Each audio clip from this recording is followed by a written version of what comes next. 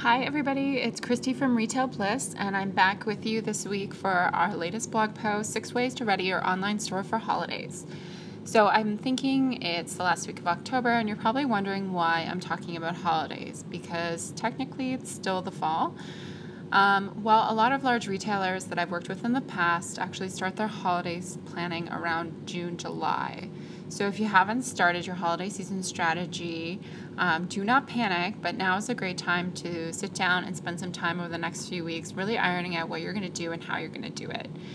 There's several critical areas you need to look at for your e-commerce business in order to prep for holidays, because this between now and the end of the year can encompass 30 to 50% of an online retailer's sales depending on what your product is.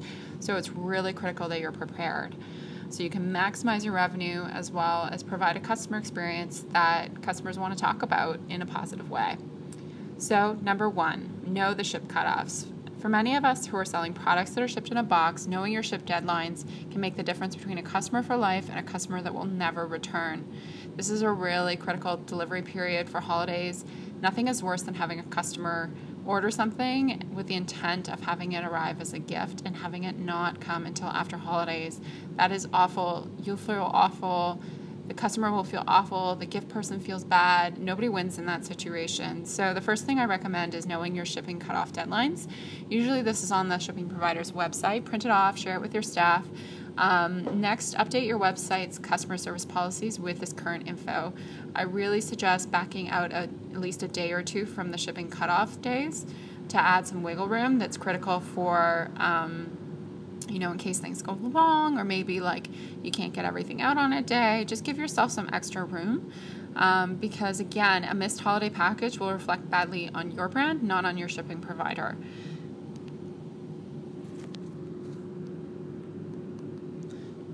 Lastly, you're going to want to communicate with your customers about these deadlines. So adding a perma bar on your website, a banner in all outgoing holiday emails, and even check on orders closer to December 24th. So if you're getting orders in like mid-December or something like that aren't with the proper shipping, to get it there by December 24th. A good practice step to add into your customer service processes is pre-order to send a note to that person and just verify whether or not this is for a holiday gift, and then give them some options if it is to get it there on time. This will give your customers some personalized attention and make a huge difference in a good relationship and a negative relationship with your customers. Number two, create a holiday customer service policy. So if your e-commerce store has a lot of holiday gifts as products, you're definitely going to want to have this. A couple of things to consider. Will you offer a return period for purchases made during key holiday shopping times?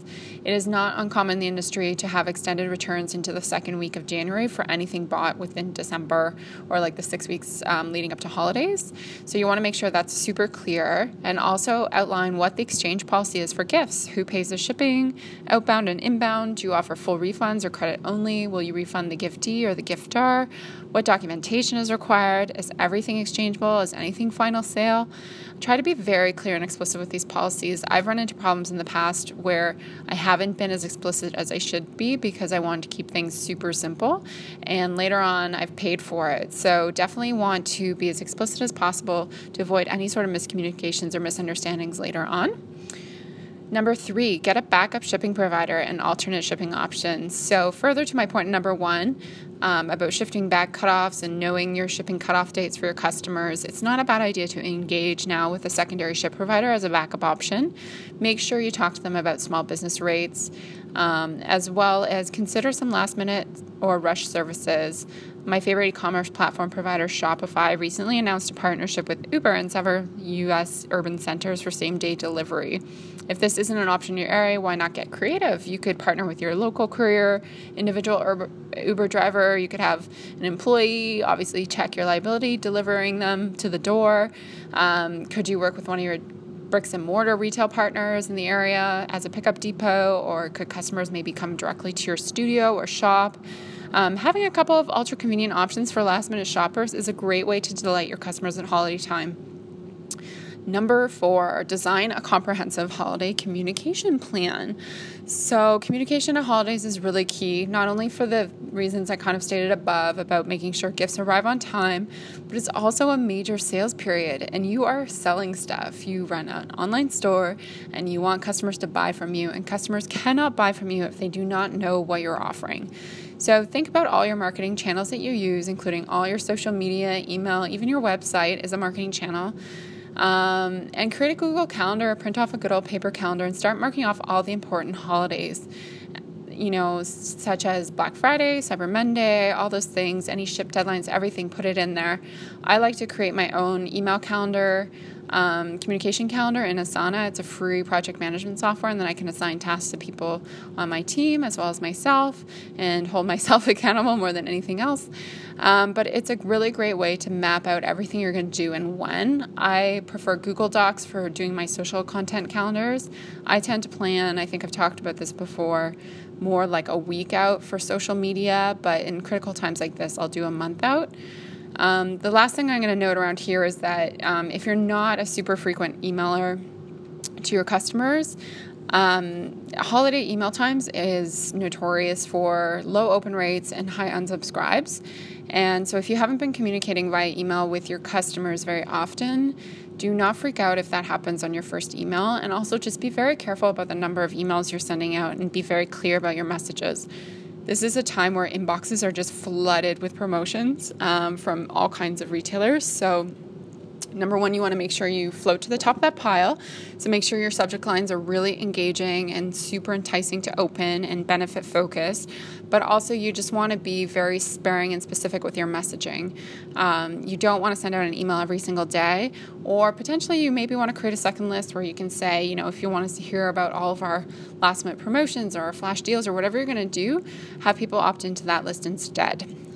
So, number 5, check your inventory levels. So this may seem fairly obvious, but it's a really good idea to check your inventory levels now and do some comprehensive forecasting for the end of the year in January. As I know many of you who are listening to this blogcast, I know that you're makers, and what tends to happen during holidays is we either run out of product or time to make the product. In 2013, I had an order coming in of some of my versatile chrysalis cardies, but the snaps were actually not sewn onto it, and it was super late in the season. It was about midway through December, and I had orders out for them.